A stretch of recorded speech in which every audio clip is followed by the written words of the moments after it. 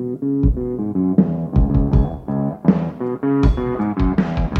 hear a lot of people saying the blues, but I'm gonna tell you what the blues is.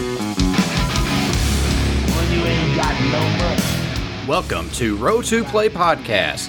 I am your game master, Kent Blue. We are an actual play podcast where I play tabletop role-playing games with my friends from all over the world.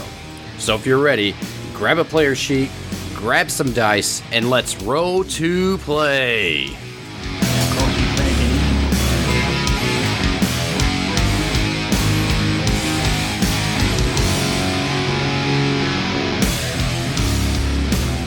What's up, everybody, and welcome back to Row to Play Podcast. I'm your game master, Kent Blue, and this week we are back from behind the screen, and I have a special episode. It is the interview with Grant Howitt that Doug Chute of Victory Condition Gaming channel and I did over on the Victory Condition Gaming YouTube channel. It was a great interview. We start out talking about Grant's latest Kickstarter, Spire, which is wrapping up here pretty soon. Fulfillment is wrapping up. The Kickstarter ended a while ago, but everything's about to push into where things are going out to the backers. And then we take a winding path down game design and everything, go straight past duck dicks, and hit on a little bit of giraffe fighting. It was fantastic. This interview was so much fun. Grant is such a cool dude. He is a brilliant game designer and a funny man. I suggest you follow everything he does. I'll have down to his websites down in the show notes, so check those out. Go look up everything Grant has done. It's well worth your time. He's such an interesting, fascinating game designer, and just all-around cool dude. Nothing else really to talk about right now. No appearances in the near future, but I'm sure we'll touch on those here in a little bit. So I'm just going to dive right into this episode, the interview with Grant Howitt from the Victory Condition Gaming YouTube channel.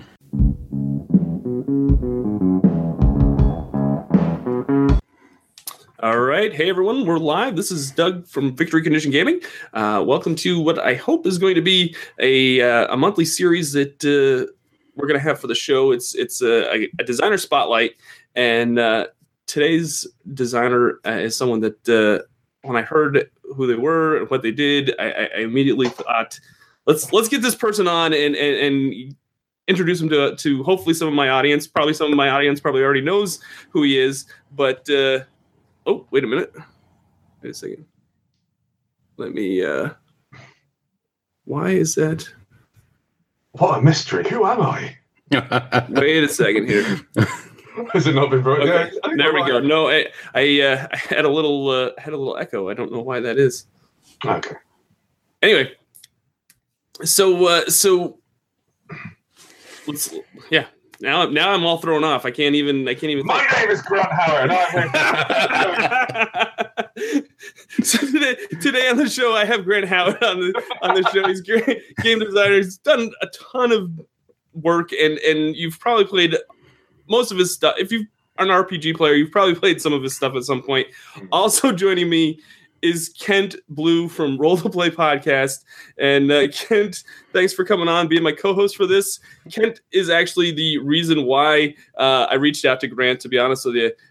Kent put Honey Heist on his top 5 RPGs of 2017. We got talking about Honey Heist, and I said, "Oh man, this Grant Howitt guy sounds like a genius. I need to reach out to Grant and talk to him. Like this is crazy. This is awesome. It's like that fine line between insanity and genius, and I need to get this guy on my show."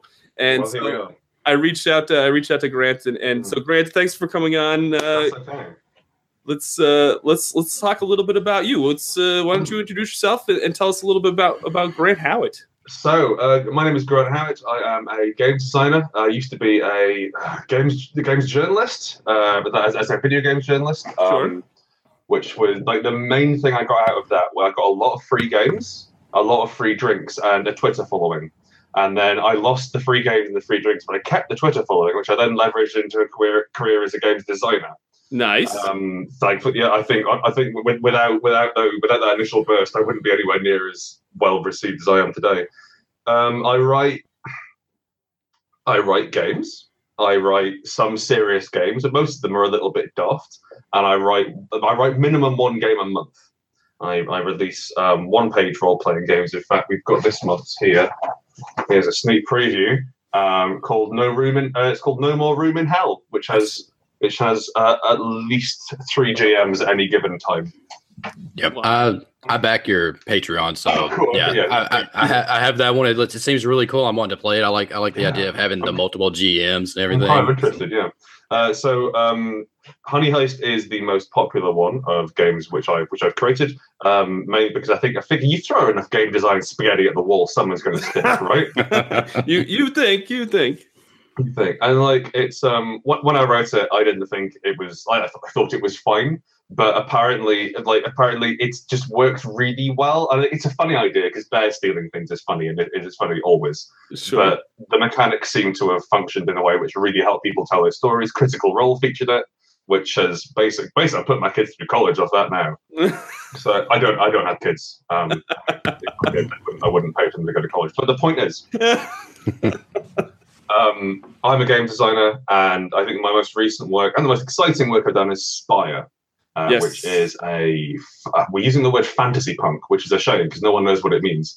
But it's like cyberpunk in that in cyberpunk you have the haves and the have-nots, and it's about the have-nots taking the technology and using it against the haves. We have that with religious magic and occultism, so it's kind of fantasy punk in that respect. It's about a mile-high city with a rotting hole at the center, and you play subjugated dark elves who've been put down by cruel, insanely beautiful high elves for the last 200 years, and you are doing an insurgents campaign against them, basically. There are no good guys, and no one really wins. It's fun. It's out on Wednesday. Nice. Now that was on Kickstarter. We can talk a little bit about your Kickstarter history, because you've been hugely successful. Yeah, and they've been hugely successful. Yeah, I think the first one, Goblin Quest, was hugely successful because I asked for I think £200 to write the book, right? Which was not enough money. I think we ended up clearing that. I think we got like 20 grand for that. Yep. Which was nice, and then we asked for 2 grand. Then we had Unbound. Unbound is a I don't like the word generic, but it's a universal role-playing game, which has a really big focus on Session Zero and about making that world, making those characters at the same time. It does I will say this without I don't think this is boasting. It does the best Session Zero of any game I've ever played. It does not do the best Session 1, 2, 3, 4, 5, but that Session 0. So I'm honestly, if you think about it, like mathematically, there's going to be more Session Zeros played than there are any number of other games. So sure. You know, in a way, isn't it the best role-playing game? I think it is. And then we have Spire, and Spire is I just explained that went fairly well. I think we're about £150 off beating Cthulhu Dark, which was like my main goal when we put up Spire was to get slightly more money than Graham Walmsley for writing Cthulhu Dark, and I failed. So my mum won't speak to me anymore, which is a shame. Oh, that's great. So go ahead, Kim. Okay, I was gonna say it looks like I follow you on Twitter. It looks like you're pretty close to wrapping up the main work of Spire. Yeah, so main work of Spire is all done. We've got I have open on my desktop the second to last PDF. We're waiting on one adjustment on some art going through. Then once that's through, we're all ready to rock. We'll have it. We're going to send out the PDFs to the backers on Wednesday, and then hopefully as soon as possible set up some sort of means to distribute, for people to buy the PDF as well, because we want to capitalize on that when people are talking about it because they've got it. It seems daft to not have it for sale. Right. And then we're going to be talking to printers and getting basically we've got 2 printers and we're going to have them fight and see which one offers us the cheapest books. I think that's the best way to figure that out. I can't see why everybody doesn't do it that way. Well, that's the thing. So actually, just from a purely logistical point of view, that wasn't something which we could afford to do. On Goblin Quest and Unbound, we printed with a company called Lightning Source, who do all the drive-through RPGs, like print-on-demand stuff now. Sure. And the vast majority of it is, can I swear on your show? What's that? Can you swear? Can you swear? Yeah, just don't go crazy. The vast majority of it is bad. There we go. We'll go with that. The quality of drive-through prints, especially those which have been sort of suboptimally ripped from PDFs, it's very thin paper. The ink quality is very rich. It's not a pleasant reading experience. But we sort of had to go with those because that was what we could afford to do. Now we've got a bit more security around it, and we're planning to sort of turn this into a game line. We can afford to go to England, like a printer in England, and say hello there. We want to make the nicest book available. What can you do that isn't printing it on glass? Because they'll print on bloody anything. Trying not to swear. It's all right. It's fine. Look, your daughter or a young woman of some kind is also featured on the picture of your channel. I don't want to introduce her in 3 words. Yeah, she's my daughter, not some random. Not some random child. No. She loves board games. We can't get her to leave the house. But yeah, it's fine. And if Kent's been on my show a few times too, and Kent has let some stuff slip from time to time, and even I have. So it's. I will do my best. It's not that big a deal. So you said you were working on some art for Spire. Now you have the same artist that did Unbound also did Spire for you, right? Adrian Stone. Adrian Stone is a wonder. That's great. I love the art on both those projects. He's this really laid back guy. He lives in Devon. He's this lovely chap. I've met him a couple of times, gone for a pint with him a few times. He is incredibly fast and incredibly easygoing. And he doesn't take direction, but he doesn't take direction in the best way possible. Okay. We'll give him a brief or something, and you can tell. Occasionally, you can sort of tell he's gone, no, and drawn something significantly better, which we did not ask for. And that's the thing. Like the way which we work with contributors, the way we work with freelancers is we want to give them as much autonomy as possible to make things they're excited about. Because if we keep stepping in and micromanaging, then we start doing their job for them. They take out the creative aspect. It might end up costing us more in the long run, and it means that everyone has a much less good time. So what we've done, because Chris and I came together and we collaborated to write this book, there's no strict one canon, as it were. Like the book contradicts itself, but also Adrian's art contradicts our text and Tim's map. Tim's incredible maps. They're just lunatic levels of detail he's put in. Most of that is lies, I presume, because none of it really gels up with what we got in the book. but it all just sort of. No, sorry, that was exaggeration. Tim has taken everything we wrote in the book, and then they realized he had to fill an A0 scale map. Yeah, no, it's crazy. And so he invented a significantly larger amount of stuff. But all these things come together to form. There's no sort of one thing we wanted to really avoid in Spire was talking about the past too much, because I get so incredibly bored whenever a game's like, oh, this game has over 6,000 years of well-detailed history. I don't care what's happening tomorrow, not what happened 6,000 years ago. And right. So we want to focus on the here and now. We want to give people hooks and stories and just sort of write a world which was very much on the edge of collapsing on itself, and then have the players go and push it. And so I think by not being too strict with with our canon and with our saying yes to stuff and no to stuff, we're trying to put the GM and the players in that mindset of yes, you can make stuff up, yes, you can change this. You don't need to get the world right first time because it's your world. There's no one's going to argue too much with you, and also you're the GM, so whatever at that point. Yeah, I love that. I like that control that you get as a GM, as a player, whenever everything's not, here's exactly what happened back here that led to this, that led to this, that led to this. And just like at which point you've written a novel without a plot. Right. Exactly. Yeah. I'm of the mind that unless your game's going to take me and put me in that past at some point, it doesn't matter that much to me because I'm going to affect things going forward. I can't affect what already happened. So. We've also we've tried to communicate as much as we can through rules. Yeah. And also whether or not those rules are going to be used. So we have 4 rules. So if your player wants to become a cannibal who worships a giant, obese sort of man demon who lives in a basement. And I really hope no one takes that power.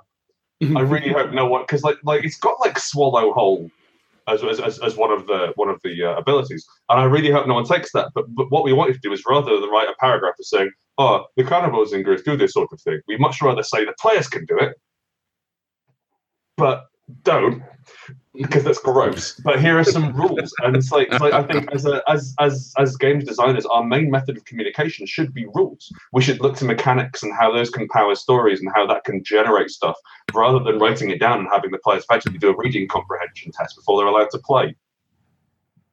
Yeah, Sure. yeah.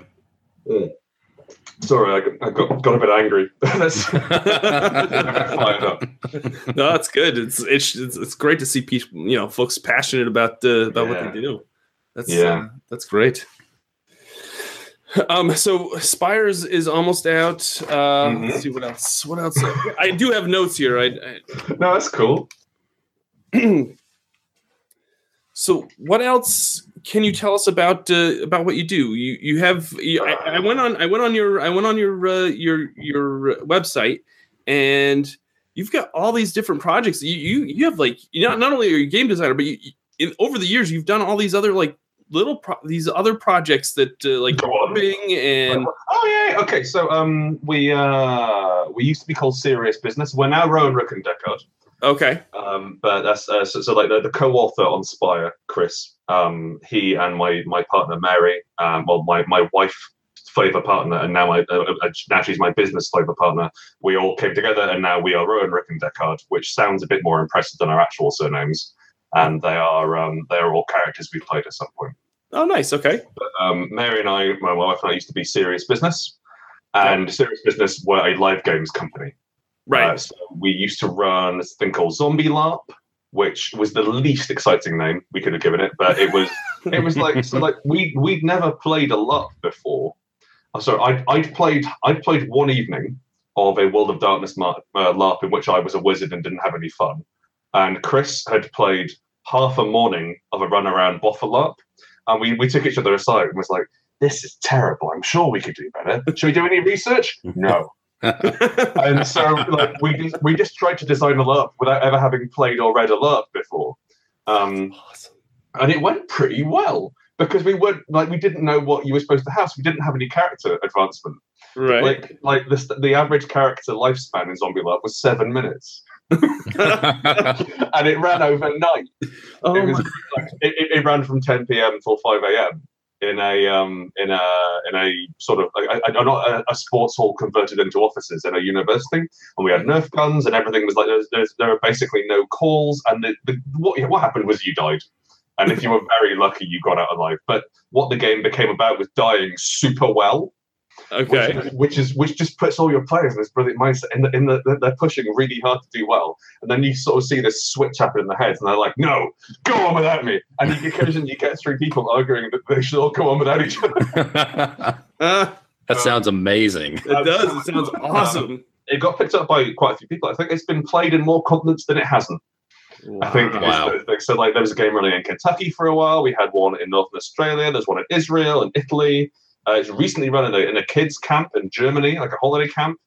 It's still sort of ticking over. So like we ran it in there was this abandoned shopping mall in Reading, which is now used. A company called Z Events use it now, but back in the day they were just using it for airsofting, so we used to hire it out, and it is a full mall. So like you've got all the sort of the concourse with all the shops on it, and you've got kind of like a play area at the top with a ball pool and shit. And stuff. And then down underneath, you have the basement, and like every shop has its own basement for storage.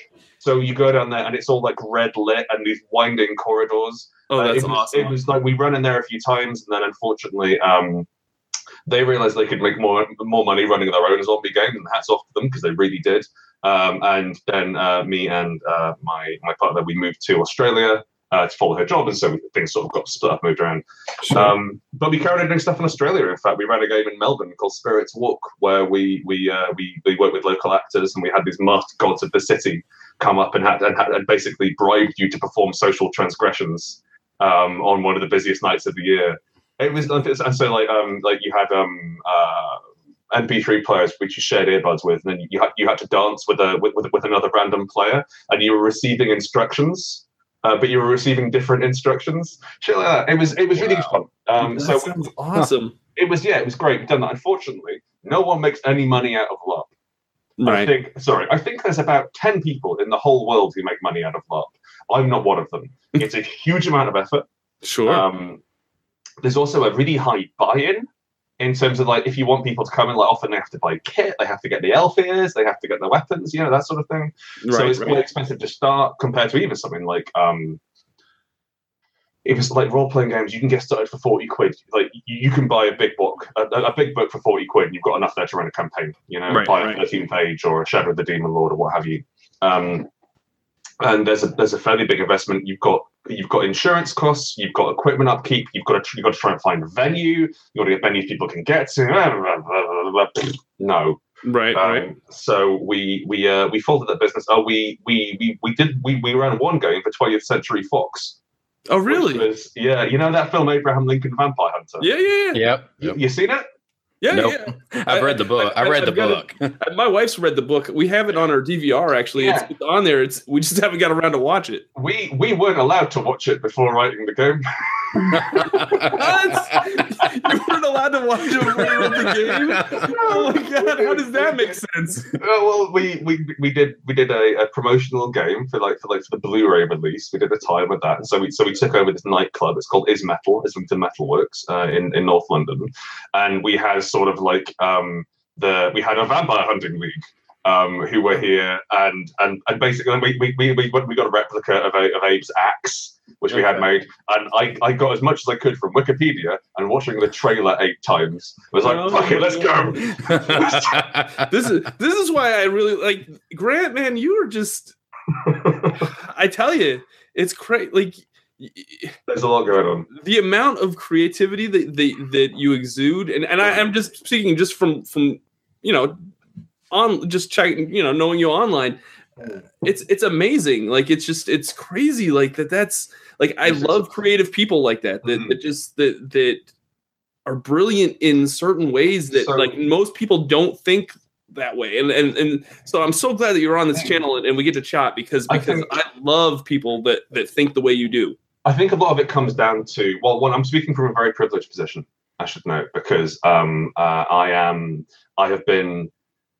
managed to get into positions of power in social circles and in say like university circles, which let me run these games, which gave me the capacity to do this. Also, I am a cis straight-ish able-bodied white dude, and so I have the capacity to walk into a room and say something, and people and at least other straight cis will take me seriously. And so I'm kind of pushing an open door as far as creativity goes. But aside from privilege, I think the most important thing that people can learn is doing it. And that sounds really daft, but like I talk to my friends and they have these great ideas, but they're waiting until it's perfect. They're waiting until they can get there. And it's not say like a lack of time, because people be working on things for months and months and months. But if you wait until something's perfect and never release it, that's worse than releasing a bad thing. Right. Yeah. Absolutely. And so like going ahead with something, and especially like in the field that I'm in games design, you can afford to be fairly rough and ready with a lot of stuff because you've got a games master. You've got people who are affording you the benefit of the doubt. It's not like you're writing Overwatch. It's not like you're doing StarCraft. Right. Like balance doesn't have to be the be all and end all of what's going on. And of course you can fix things as you go forward. And so I think like one of the great things that I've experienced writing a 1-page game every month is that it's forced me to live by that. And so like I'll sit down and I'll try and have an idea. And if I've got something in the back of my head, then I'll sort of brew with it and play around with it. But it's taught me to not be too precious about it. And that's a pejorative word. To not be too protective of it, to not be too scared, to not think, people don't want to hear my ideas. People don't want to hear my ideas. They won't retweet it. It's fine. Like I think that the biggest advice I can give to anyone is to try. And your first goes will suck. My first goes are terrible. I will never release my first role-playing game.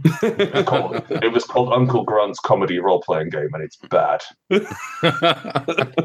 second role-playing game is still on the internet somewhere. And that's just normal bad. That's fair. and I'll tell you how, speaking as a content creator, when I first started a couple of years ago, like, I had a hard time figuring out how to do things. Like, I just said, I came up with this idea that I wanted to make content with my daughter, and we just kind of started doing. And I had a mobile phone, so we were like, let's just do, we'll shoot stupid videos and all this and that. But you slowly learn, and just by attempting to do something and keeping at it and putting passion and drive into it, you do start to get better, and you start to hone what you do. And I'm still not the greatest content creator, and I'm, but there's something satisfying about putting stuff out there and going, oh yeah, this is so much better than, two things ago, and two projects ago. There's an analogy I like to use. A proper kitchen, especially in France, has yeast. They have a mother of yeast for everyone, which is sort of the base, living lump of nightmare that yeast comes out of, and they leave it open. They leave it open in the kitchen, and then every meal that's cooked, every particle that goes into the air, that all goes into the yeast and changes it, absorbs it. And I think the analogy I like to use is that even if you completely bugger up a meal, your meal completely tanks, it's added to the yeast. It's adding to your creativity. It's teaching you as you go forward, and also you've learned not to burn it in that way again. But the idea is, like, it's almost like you're working towards you're getting better, and you're learning what your mistakes are. If you did something perfect the first time you did it, you're overlooking something, or you're not doing it perfect. And so you have to go out there and you have to suck. And I think it helps to be likable and kind and interested, and to try and get involved in as many different communities as you can. And not just like from a mercenary point of view, but take a genuine interest in other projects, take a genuine interest in other games. Absolutely. And from that, you're going to start to build something around you where even if you release something that sucks, people are excited because you did it. Yep. And that's really helpful. Yeah. Yep. No, I totally, I totally agree with that statement. 100%. Yeah, that's a really great analogy. Really, that everything you're doing is, no matter how it comes out, it's definitely helping down the road and preparing you. Something. Yeah. Yeah. That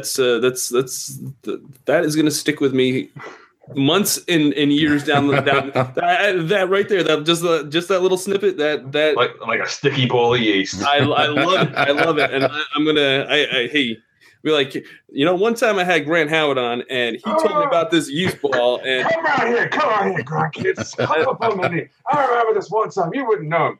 President Grant Howard. No, it's great. It's a great analogy, and I love it. It's not mine, but thank you. No, it's just I love little things like that. Mm-hmm. Kent, do you have any? I don't want to hog the spotlights. No, it's all right. I've been enjoying listening, and I know kind of forget that I'm part of it. Grant's so interesting. Well, you're so interesting. See, I'm saying Grant's so interesting as if I'm not part of this. I mean, I found you through your One Page RPG Patreon, because that's where I heard. I think Honey Heist is probably where I first really heard your name and everything around that. So that I started exploring it, and I like rules light games, small games. That's more what I feature on my show, my podcast. And so I heard One Page RPGs, and I was like, that's fascinating as a concept that you're going to do this RPG on just one sheet of paper. And a month. Yeah. And that's crazy. That's insane. Yeah. And then I went and looked at it, and looked at the games that had been released and everything. And every game is so, I mean, it's a wide range. It's not like you're doing copy and paste with a different theme. You're doing different rule sets, different games, and it's just to not repeat ourselves. It's interesting because it's a huge challenge to do stuff on one page. I'd much rather write. Well, I say much rather. Obviously, I enjoy doing the one pages. It's nice because I like having the constraint. But it's significantly easier to write a 4-page RPG. If you've got room, that's the thing. Because if you've got 4 pages, you've got enough room to just sort of waffle around a bit. Maybe have an example of play and get a few side things in there, and that's fine. Whatever. generally what I do is I'll write it up in a Google Doc. I do all my work on Google Docs, mainly because I write with a co-author. We often do it live, so it's good to see something with live updates. But I'll fire it in a Google Doc, and then I'll try and wedge it onto a page of A4 somehow.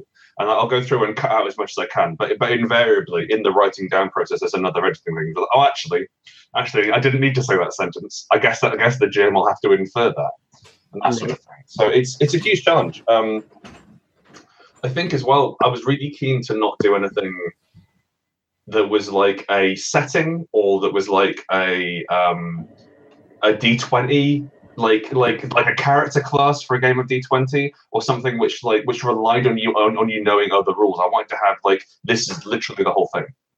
Sure. And like on the back, generally you get stuff which like there's kind of bonus content on the back pages of it. So I've got Trashkin in front of me here. That's a Trashkin is a game which you play. So I print them out because I'm sending them out to people.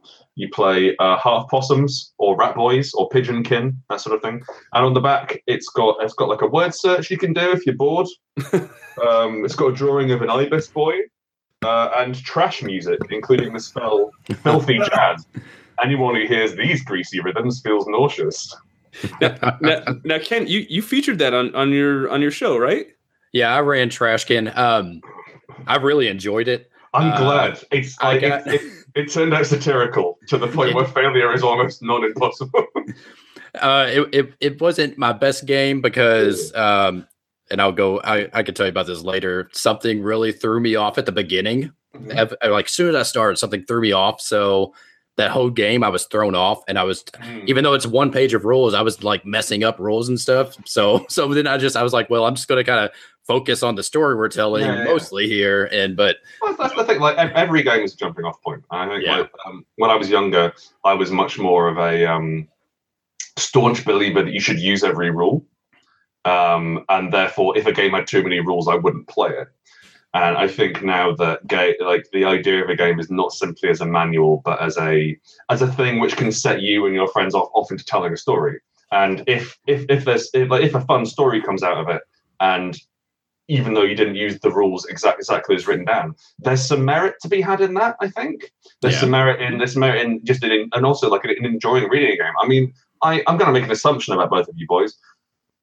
All three of us here buy more RPGs than we'll ever play. Is that correct? That's very correct. That because you can take hundreds of hours to actually play a role playing game, especially something like Dungeons and Dragons, the way it's intended to be played. And so to think of role playing games instead as something which you can play, which is great, but are also just designed to be evocative things which are enjoyable reads, and to sort of think like, oh man, I can imagine my character doing that. Wouldn't that be fun? And then just closing the book and never going back to it. That's also good. I think. I think we need to sort of relax what our idea of a proper role playing game is. Mainly just because Monty Cook has had a stranglehold on that for far too long. I can't. Listen, I like Monty's work. He's not written a bad game, right. But Invisible Sun made me feel some things. It made me feel quite. It just sort of like there was so much stuff in there, and so much of the world was defined, and there was a hand you got which held up a card. I don't think you needed the hand. And there was a game board. And there was so much there. And it's like, but it's supposed to be mysterious. Couldn't you let them make it up? Right. You don't have to sell it in a £200 box. And I think I got a bit frustrated about that. That's what happened to me with that game. Yeah. Yeah. Or have you played it? No, I looked at it. I was like, this seems really cool. And I looked at it. I was like, oh. Yeah. I mean, there's so much in there. I think like there's no small amount of this is jealousy. Because Monty has his own business named after him, and he has the sort of proven track record and weight to throw around. He can go, guys, I've got this batshit lunatic idea. You know Numenera? No. Which contains your fantasies. Oh, okay, Monty, sure. How much do you want? And like I think there's no small amount of jealousy there because I'd love to do that. Sure. No, I'd love for Spire to just be released in a perfectly reflective rowboat which you have to unfold. And then the rules are described via a Punch and Judy puppet show. Oh man. Oh, that's funny. Yeah, I don't think much about design, but one day I want to design a game that makes people say, "Where am I going to put this in my house?"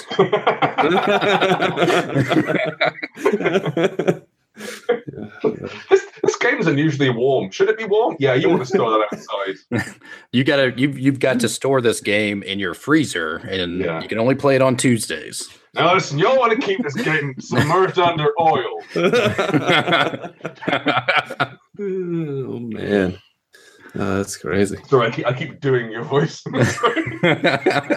I'm so intoxicated with it. It's Kent's got a great voice. I mean, and his podcast is. I'm going to plug it.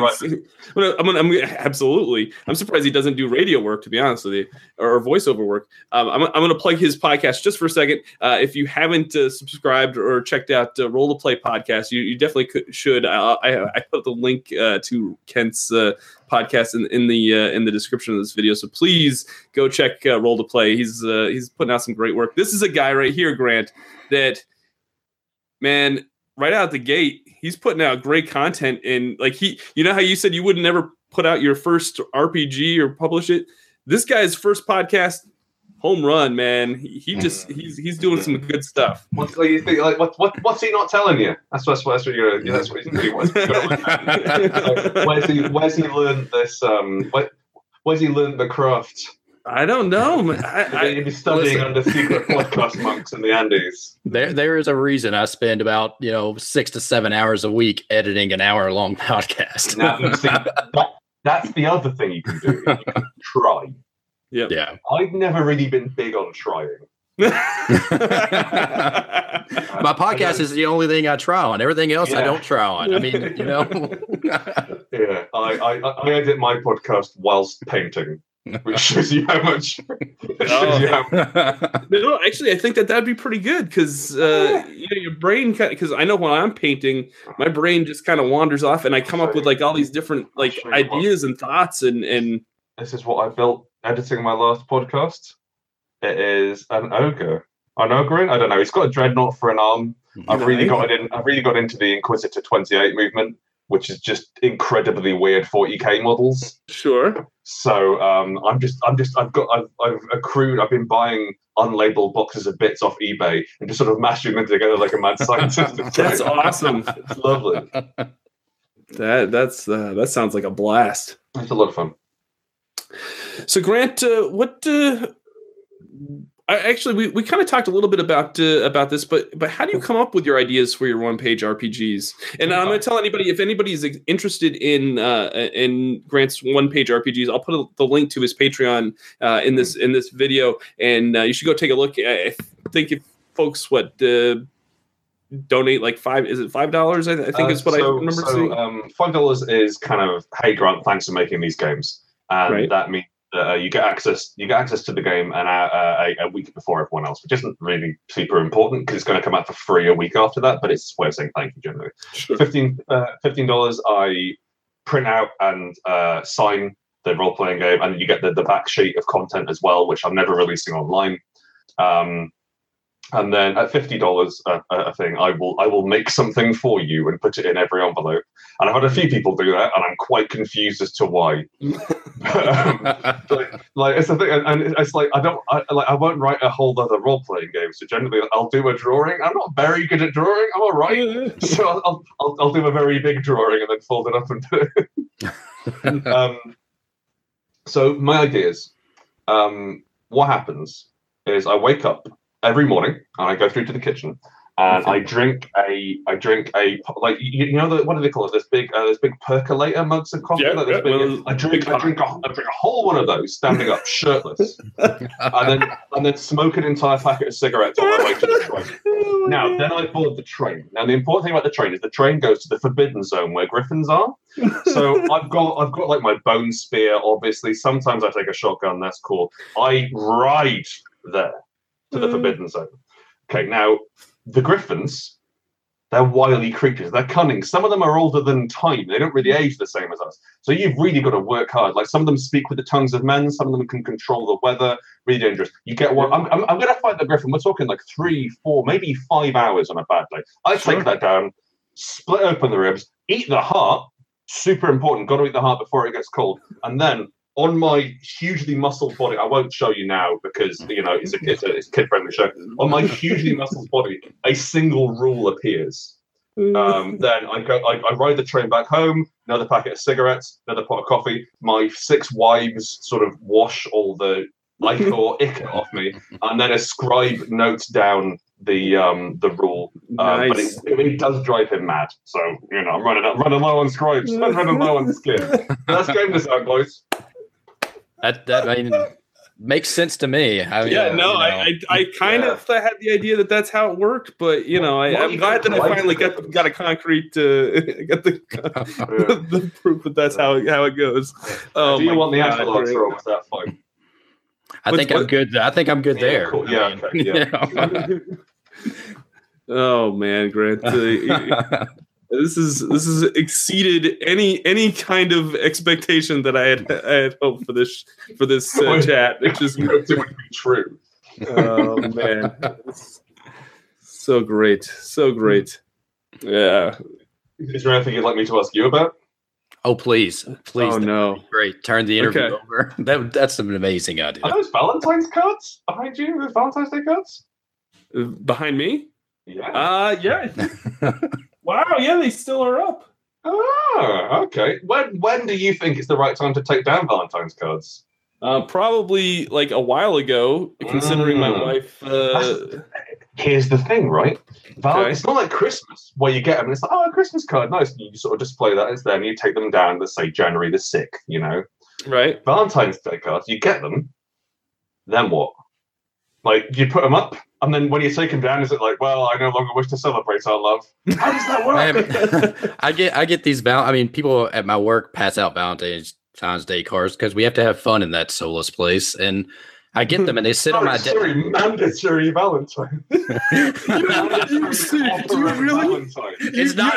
I don't think it's mandatory because the emails say voluntary. This is voluntary. Wow. But they sit on my desk. I take the candy. I bring it home to my kids, and then the Valentines sit on my desk. And I'm looking at them. I'm like, well, these put in the effort at least to go to Walmart and buy them. So I have this mental struggle of do I put them in the trash now? Do I put them in a drawer and then sneak them into the trash in a day or two? I don't know what to do with them anymore. I'm going to save you. I'm going to save you money. All right. All right. If they're buying them for everyone, right? No one really knows what they're getting. No one can remember what they get, and also candy and shit. That's incredible. that's like the least romantic expression of Valentine's Day. Anyway, so you take the cards home, and you say, "Oh, this is so sweet, thank you. Yeah, I'm definitely down to bone, or whatever it is you say when you get a Valentine's card." I got a wife and kids. I'm assuming from the picture I can see in the background. But anyway, look, you seem super hot. Thank you. You go home, you take that card, and then you get a little sticky note, you put it over the to and from bits, and then you write their own names back on it. And then next year you turn up, give all those cards, maybe not the candy, you give all those cards back. Yeah. And then people will give you cards, so you can just keep repeating it over and over. And it looks like you've bought a specialized, personalized card. And because they picked up the card, they'll be like, oh, what a nice card. I love this. See, I think what everybody should get out of this interview is Grant Howitt, great game designer, brilliant mind, just beautiful life guru. I mean, you're giving out just a fantastic life advice. It is. It's my takeaway is now next year when people give me Valentine's Day cards, I'm going to look them in the eye and I'm going to say, yes, I'm down to bone. I don't care who they are. I'm sure it'll get me in trouble with HR, but I'm going to do it. Like look them right now and just be like, yeah, I'm gonna pull out this giant hairy man nipple of mine, rub it a little bit.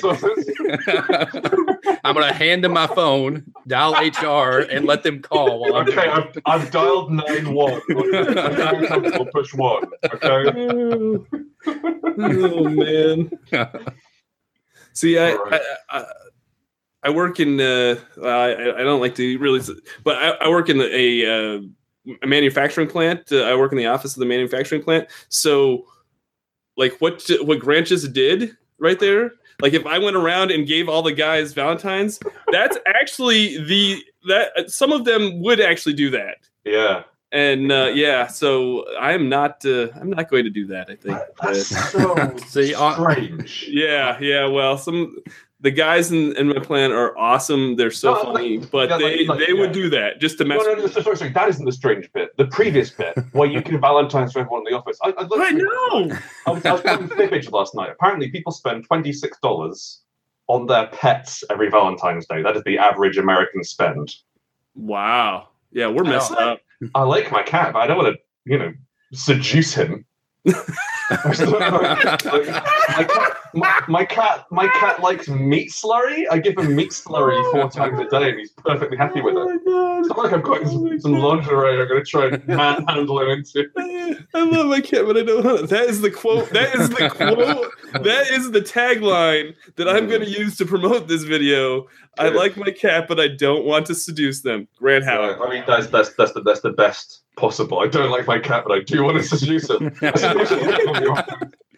I feel like there's an RPG now somewhere. Someone's gonna make about seducing your cat. No, I'm not gonna write. Jesus, it's disgusting. It's a cat. Maybe if you play a cat, that's cool. If you just you play cats really horny. Nah, I'll be honest with you. They got real weird dinguses, cats, and that's something I wish to explore. They sort of get locked in, with the and they sort of spin around. They got barbs and it. Anyway. Yeah. Oh my God. You know about duck penises? Oh, I know. I know a little bit.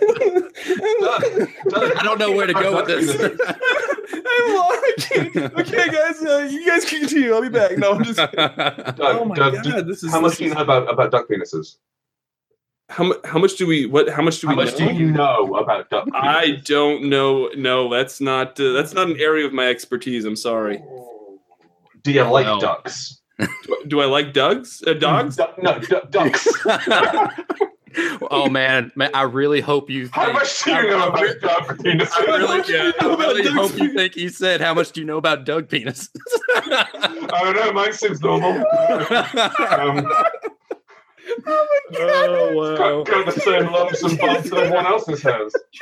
No, you know what? This is a gaming show. I won't go into great detail on duck penises, but please, listener, watcher, look into duck penises because those things are nightmares. Yep, they're nightmares. Okay, they're terrifying. They're spring-loaded corkscrew nightmares. Easily longer than the duck. It should be a weapon. I mean, it should be like its own weapon class. I mean, it kind of is. Yeah. That's how ducks be. Anyway. Oh man. All right. Is that all the questions you wish to ask or be answered? Wow. I'll ask. I don't know, there's lots of questions. There's lots of questions I want to ask. Keep asking. Let's steer us off this bonanza of words. Man. I mean, I was gonna ask, and I mean, I don't know if there's a good transition, but I was gonna ask what type of games you enjoy playing in or running, just at home or in your local games. I can only think about duck calls. Right. While I'm running, I'm currently running Dungeons and Dragons 5th Ed. I liked 4th Ed. I thought it was okay. I think it didn't quite deliver on what it needed to in terms of feeling like Dungeons and Dragons. I think it was a cracking game, but it just didn't quite gel. I'm running 5th Ed, which is a welcome change. I'm doing a... Did you guys have Big Brother in your country? Yes. Oh, I was going to ask you about this. Because my family is a huge. We love Big Brother in this house. We're actually watching Celebrity Big Brother on TV right now. What I saw your post about the Dungeon of 10,000 Eyes. Yes. Which is recently uncovered, and so it's kind of a dungeon built deliberately to be a dungeon. So it's got death traps and stuff in it. So it doesn't the traps don't have to make sense. Okay. And all around there are hovering eyes in the walls, which are broadcasting it to every magic mirror in the kingdom. And so teams of adventurers have gone into this. They go in and they have to try and get they get these tokens they can spend in a store. So I'm like, I don't have to detail every bit of minutiae of the dungeon. I can kind of keep that, and also have just like the players put in tokens that then they sort of watch me roll on the random item table, so they know it's all sort of fun and surprising. Okay. One player got 2 helms of comprehend languages and can't read, that sort of shit. And the in between levels, they all go off and they live in the Big Brother house, where they all level up and then get interviewed by. We have a woman called Davina McCall on our Big Brother, so we have Davina McCork, who has big tusks, and she does interviews. That's my current one. I'm playing with a group of people who haven't played much in the way of role playing games before. Okay. This is like, for a lot of them, this is their second game, and like I ran it was a game about another game of D&D about a girl's finishing school set in a Zeppelin. It was called St. Zeppelins, and for their final year examination, they had to go on an adventure. So they beat up a vampire. Point is, they're very new to it, and so it's lots of fun to try and explore that with them and like force myself to use the rules. Sure. Because we run it in a pub, and Grant gets less bothered about DCs the longer the night goes on.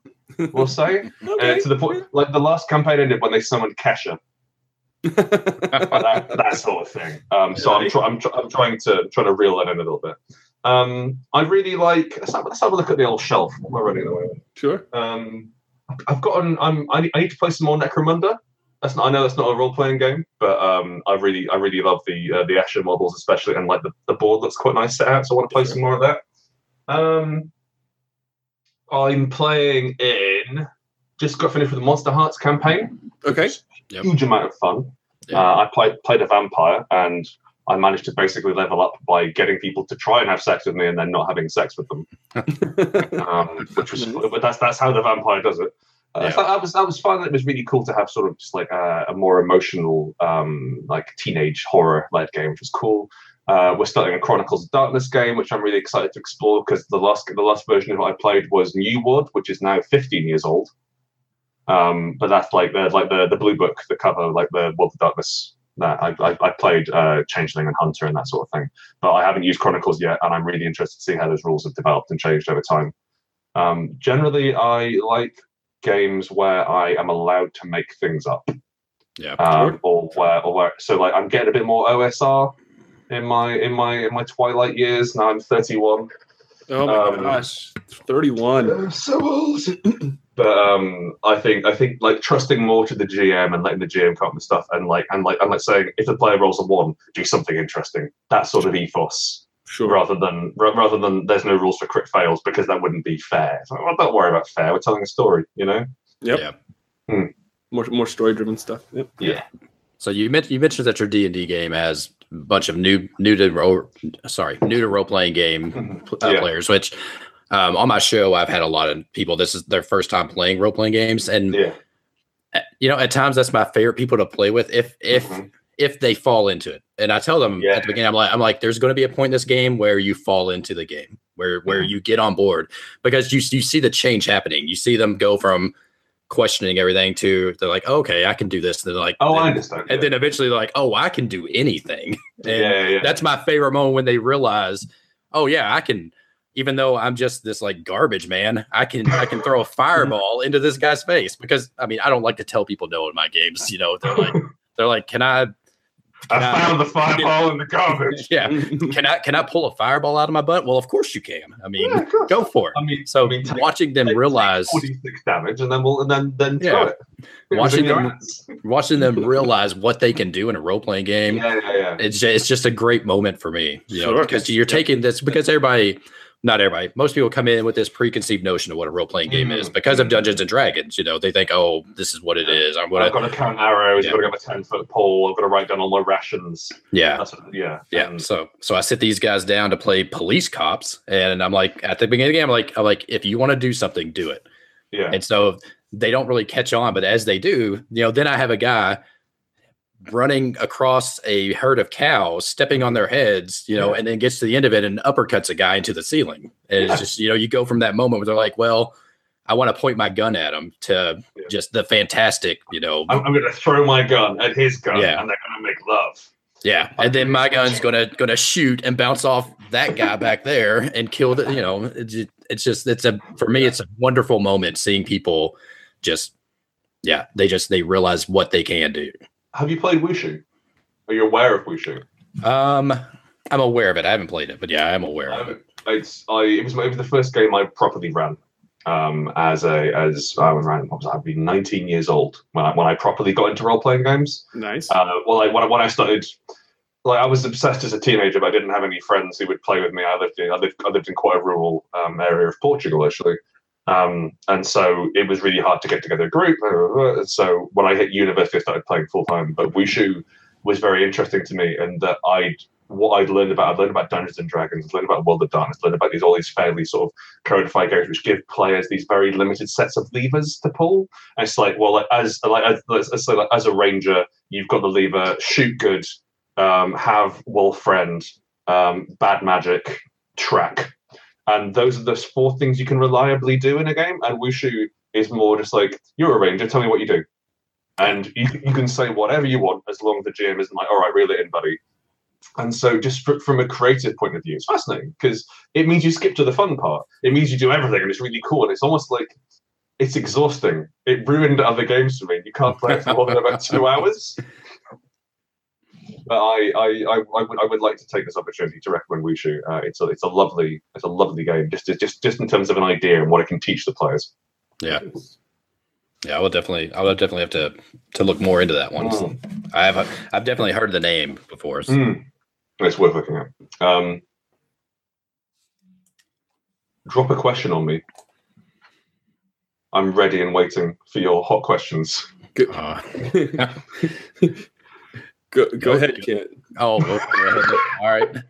Okay. I took control of most of the beginning part of this. I'm still recovering from the whole duck penis thing. And hey Doug. Yeah. Just while we're talking, search for a picture. Yeah. Yeah. Get that image in your mind. Yeah, no, let's do that. That's gonna be great. Let's all right, so I'm gonna ask it's not really a question, but it is a question because it's going to have you ever seen my God. No. Hey daddy, can I watch your show? No, this is funny. No, we're not. Yeah. No, it's not good. No, it didn't come out right. It didn't come out right. Wow. Yeah, right. So yeah, this is not role-playing game related at all. The most violent thing I've ever seen in my life is giraffes fighting. Have you ever seen giraffes fighting? Oh yeah, it's so cool. Oh, it's so violent. Just they use the whole of the neck. Yeah, and they just swing it at each other so hard. And there's just cracking, and it's awful. That's what happens when you make me ask the questions, Doug. It wasn't really a question per se. It's like you told me this one time. You saw it. Yeah. It was a story in the form of a question, I guess. No. Have you seen giraffes fighting? That was the question, yes. I guess. I have. I like to talk about giraffes fighting. I don't know. I would. I think like if they weren't so endangered and hard to put forward, that's a much better blood sport than bullfighting.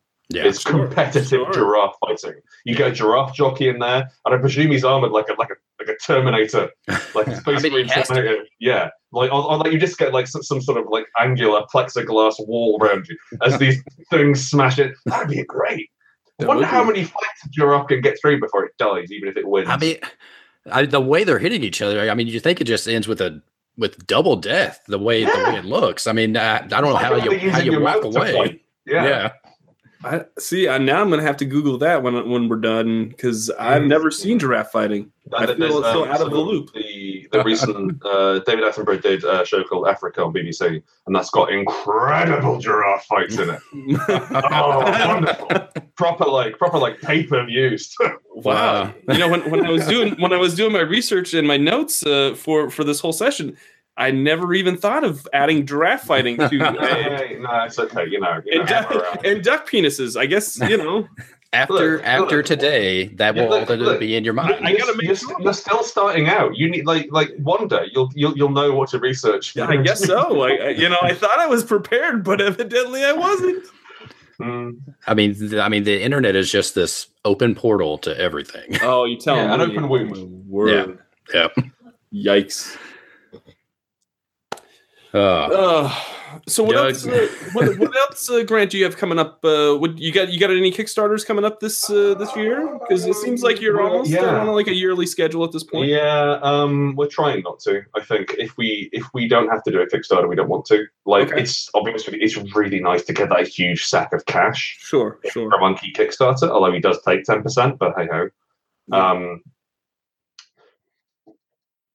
What we're going to do, we're going to look at how Spire goes. So depending on how that launches and how that's received and how the initial launch goes, and like we're publishing 3 adventures, pay what you want alongside it.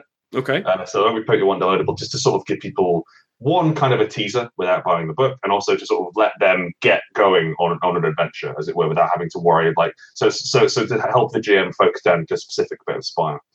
If that goes well, we're currently in the process of writing a book based called High Society, which is about the sort of the ruling echelons of Spire and the like noble-blooded dark elves who are sort of operating as sympathizers, turncoats, I suppose, to the high elves.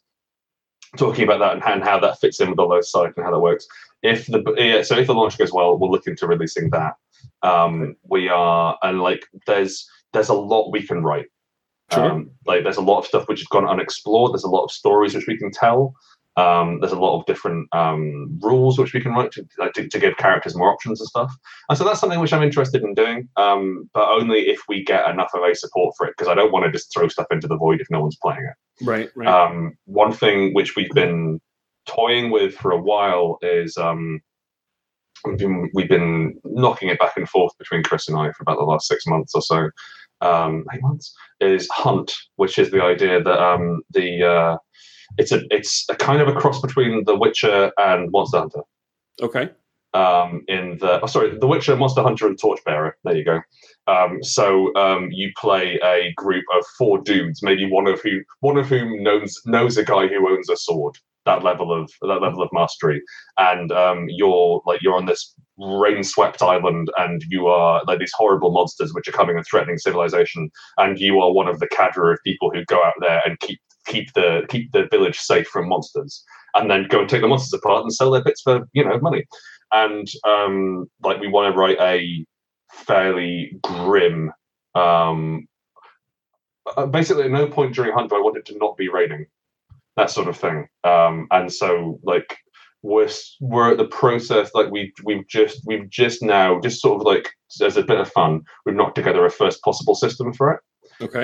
But that's like once Spire is done and dusted, or once Spire is not done and dusted is the wrong word, because I want to keep writing stuff for it. What I want to do is get to a point where Spire has enough of a following and there's enough of an interest where we can hire other writers to do that, and then we can use that as oversight. We can pay them, we can sell the books, and then we can move on to other things ourselves. And at that point, we'll start looking at Spire. But for right now, I think we're already ahead of our projected income, which is nice. Like the Kickstarter for Spire did really well. That's awesome. And so hopefully we can. I think we're about 2 years ahead of where we're supposed to be.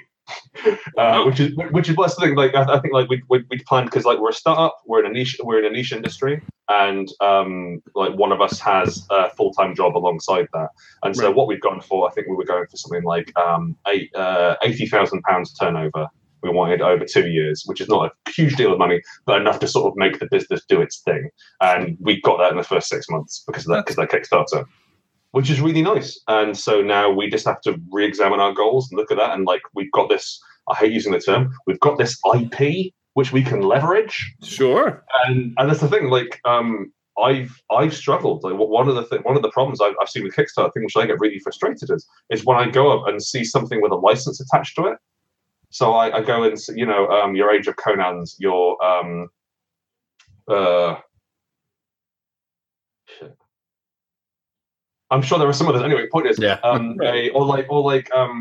yeah, this thing's just like that TV show you like. This one's got kids on bikes on it too. Let me find something weird. Can we have some money?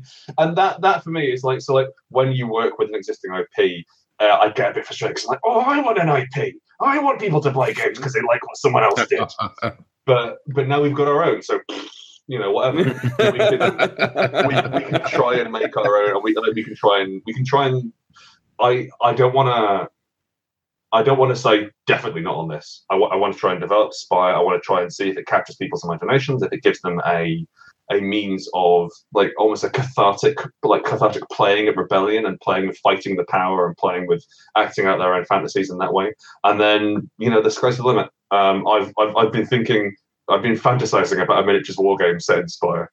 That would be really cool. But that's like no one should make a miniatures war game. Like it's like you've got to be Kingdom Death, and sure. I have issues with Kingdom Death, which we won't go into here because we've had enough about nightmare penises already.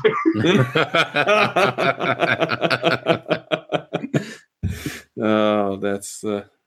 Well, that's great. I'm sure I know when it was on Spire was on Kickstarter. It was really, really talked about. It blew up my Facebook feed, and so I know it's going to be. I have a feeling even once it's released and everything, people will be playing it, and it will be this huge success for you. 4 days until it comes out. Nice. Exciting.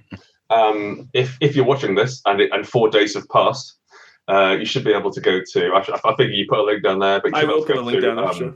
RowanRickandDeckard.com/shop, and it should be somewhere on there. And also, you can find most of my other games, most of which are free. Nice. Here's the thing: the vast majority of my games are free, and you can get them all from there.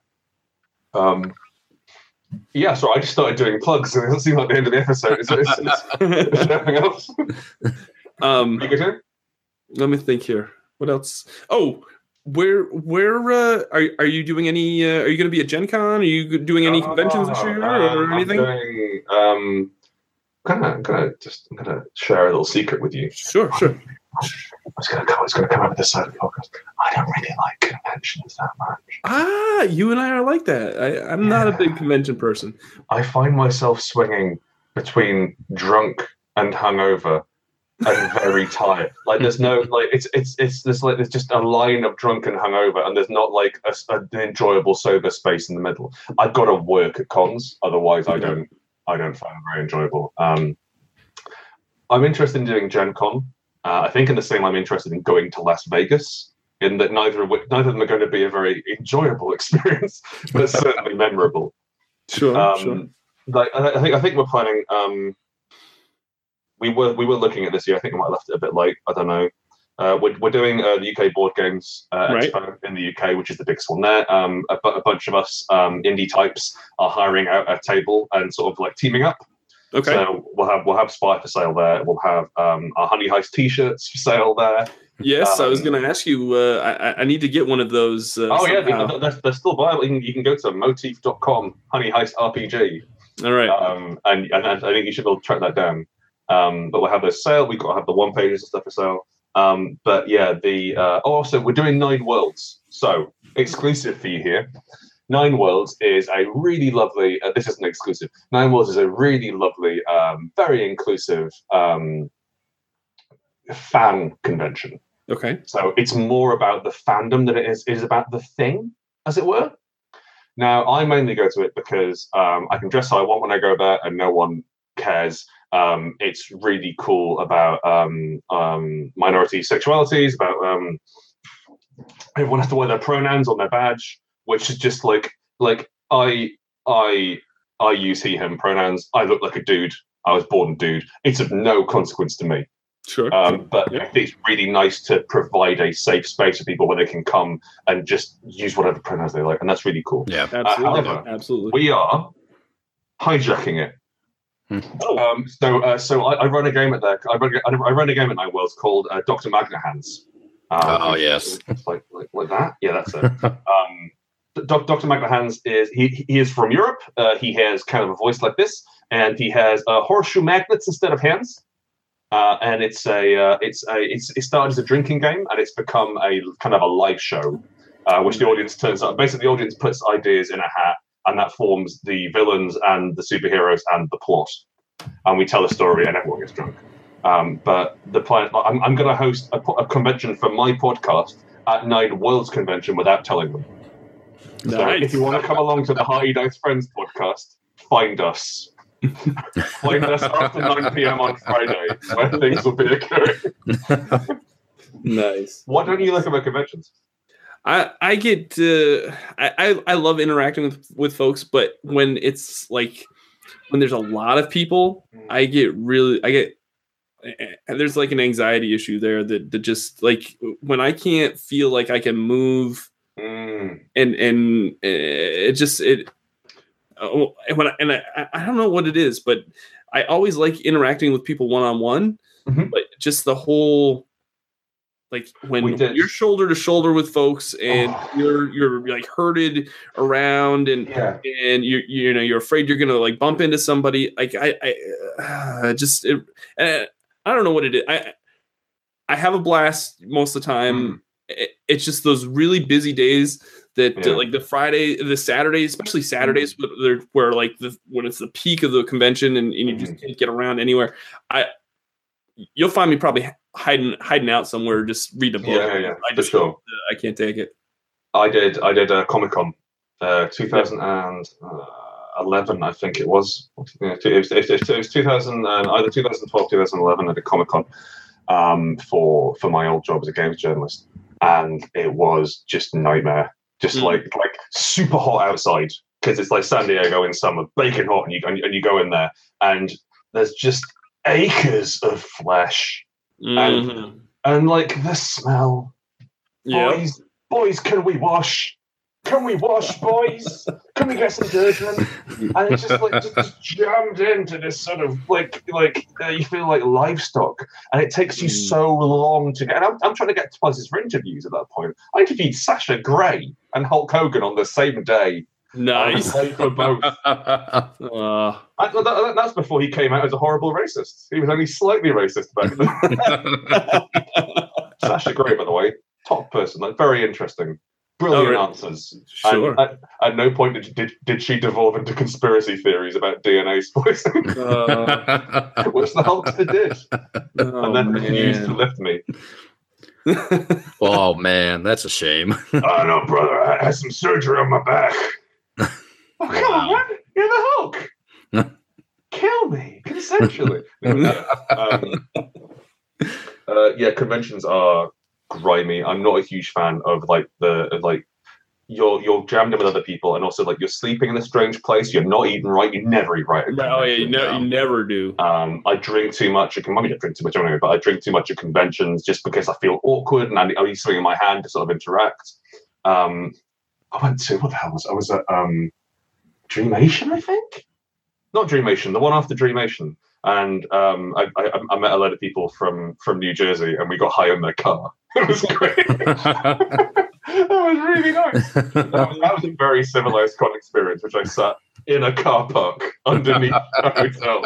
Oh man, that was great. But no, so we need to hit the American convention because that's the thing. I did Dreamation and Metatopia because I lived in New York for 9 months.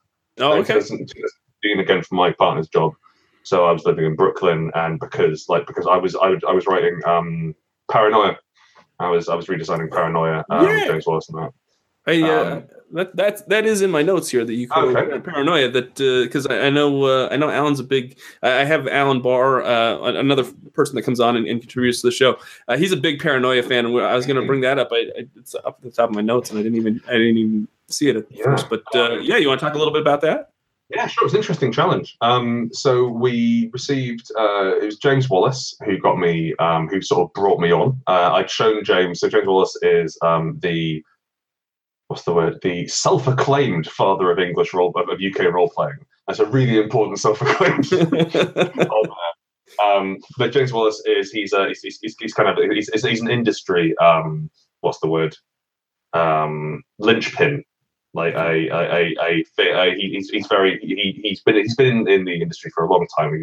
He ran Hogshead Publishing. He published Warhammer Fantasy in the UK and various other things. So he was approached by Mongoose to write a game, and they said it needs cards. We need to have cards. Okay. And so don't know, but like like it needs cards, but also you get a percentage of the Kickstarter. Yeah, sure, whatever, mate. That's good. That's good. So like, yeah, we got paid a percentage of the Kickstarter, which is super rare, and I'm really glad that they did that. Yeah, no, that's great. We worked as a team without a team leader, which I can't recommend.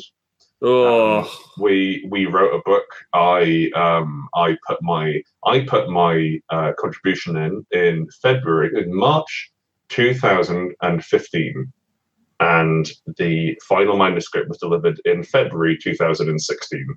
Right. And I'd stepped away from the project at that point, having delivered my contribution. Yeah. It was there were a lot of problems in terms of delivery. Like I don't know what caused what. Because I wasn't being paid to manage the project, and I wasn't managing it.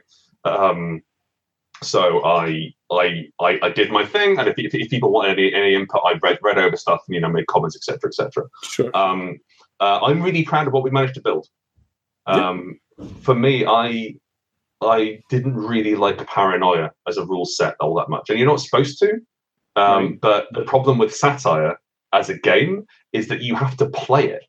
It's not like watching a satirical film where everyone does terrible things because it's satire. You have to play through these joke rules. And so, like, while I get that having like an incredible minutiae of skills and like really fine-grained skills is funny, you also have to deal with it. And once you've had that first, make me a find monkey check. Oh, I've got to find monkey on my sheet. Oh, how funny! At that point, rather than just having a perception check, Right. So I wanted to streamline it down, and I wanted to try and decentralize the power from the GM and still have that sort of Paranoia feel, but by using these cards and by using an alternative method of storytelling to still have these horrible things happen and still backstab and screw each other over, but have that almost one step removed, because I got this card that said I could do it, rather than I hate you and I'm going to stop you. It almost feels like the entire thing's run off a random table, so it feels a bit less confrontational. Mainly the people who I've seen who don't like it haven't read it or played it, because we changed communists to terrorists, and they were like, "What? This isn't the same as it was in 1984. I won't buy it." Okay, enjoy your 1984 edition then, I guess. I think we're also the first edition to mention gay sex, which the computer views as a form of over-enthusiastic wrestling, because it can't understand, which I really. We wrote Paranoia. There were some challenges there, and also we worked with a publisher, and it was difficult for me to work with a publisher because, especially with an IP as valuable as Paranoia, in that we put this forward and then they kick it, and then the publisher kicks it up the tree to the people who own the rights or the people who are interested in it. It comes back down, and it's like compared to my day job, as it were, where I just sit down and write a thing and then it happens. Right. It can get quite frustrating. That's more me, I think, as a creator than the inherent nature of publishing.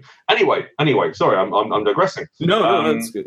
I can totally relate to that.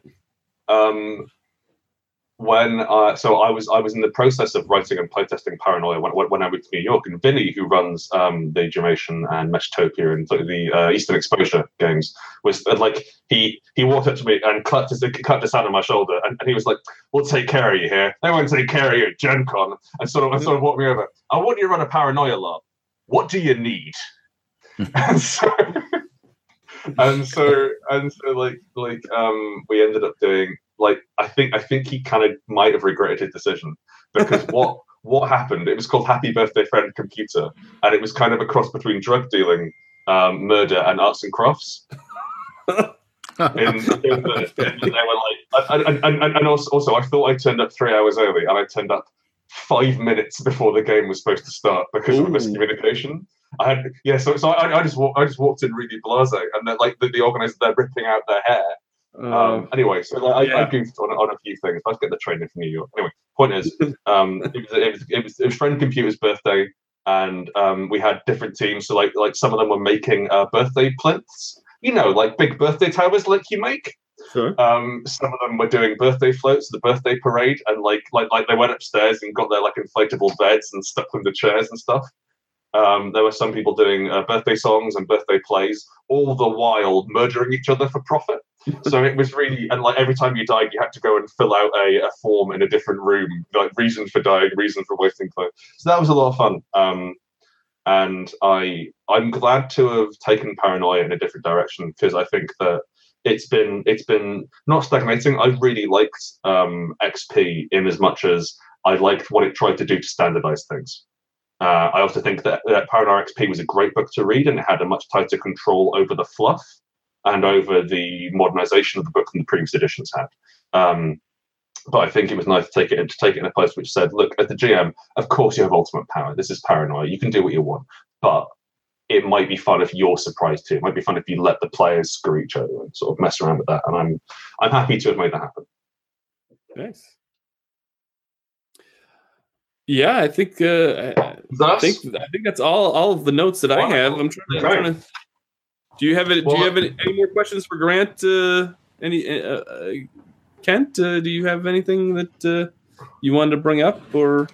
Oh no, I brought up giraffe fighting, and we covered the whole duck thing, so I think this has been quite the interview. It has. It's been a blast. It's exactly what I hoped it would be, because I just from reading your work online and the little bits and pieces that you glean from sources online, I had a feeling that this was going to be quite entertaining, and it hasn't disappointed. And I, like I said, clearly a man with no respect for tradition. So that's what I like to think of myself as.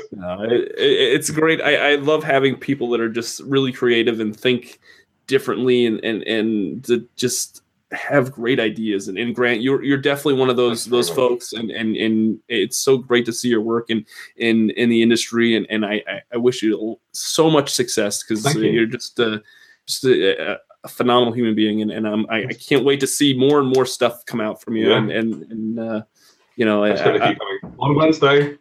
Exactly. It's all happening on Wednesday. Yeah. No, it's so I know Spires.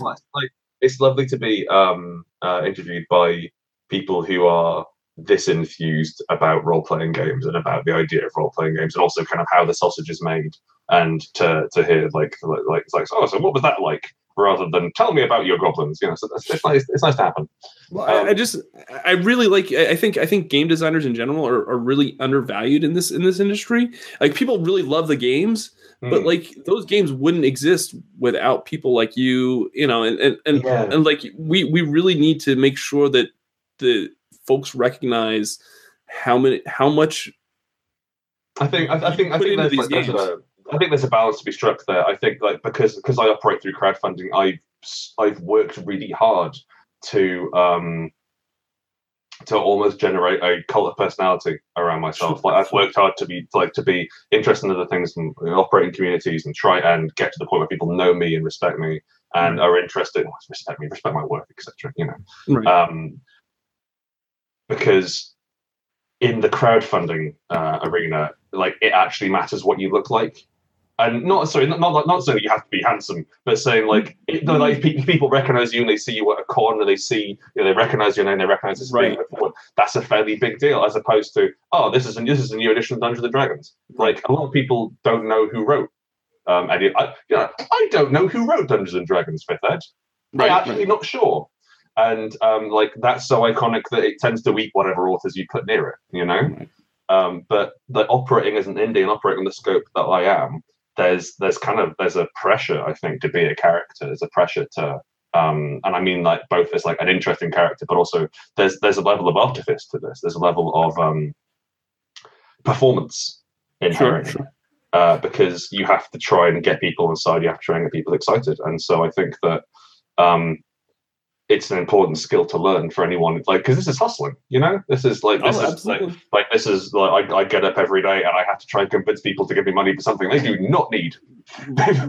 No, it's not like I'm selling diapers or beer, Hey, I totally get that. It's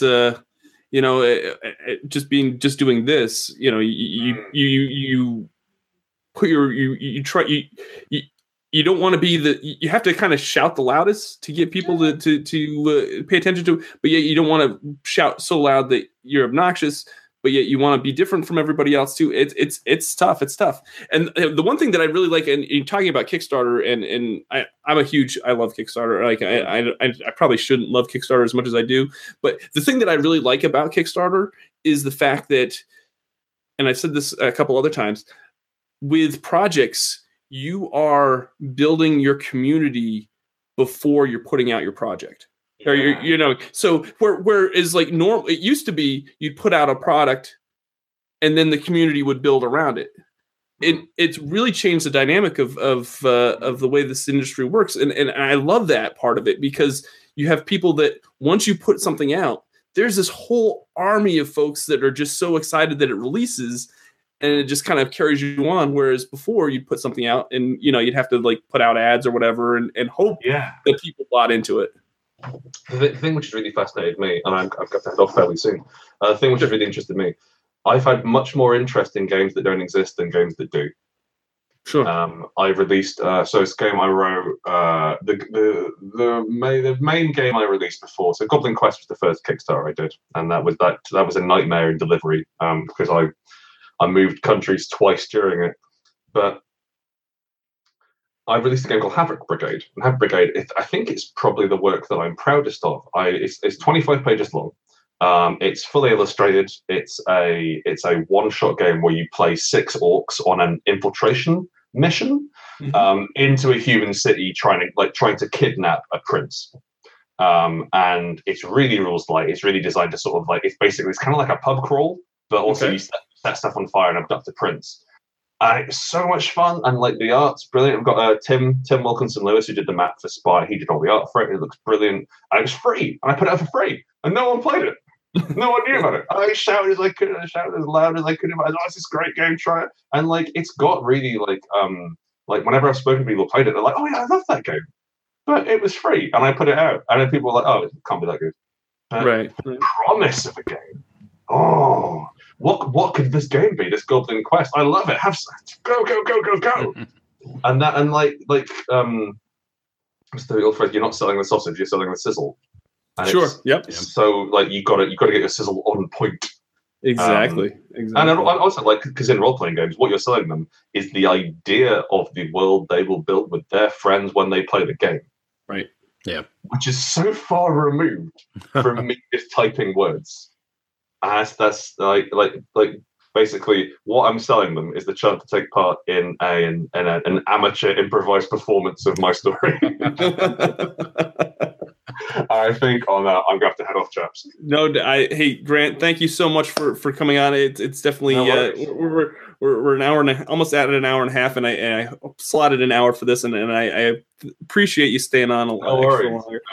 Everybody, check out Grant's Patreon. Check out Spire and I'll put all the links. Actually, Grant, what I'll do is I'll have you email me, and I'll make sure that way I'll have all the correct links in the description below. Check out Spire that comes out on Wednesday, and is it just for backers, or that's for everybody? It's just for backers on Wednesday. I think we're going to try and get PDFs set up as soon as we can, but like the backers are more important right now. Sure, absolutely. Yeah.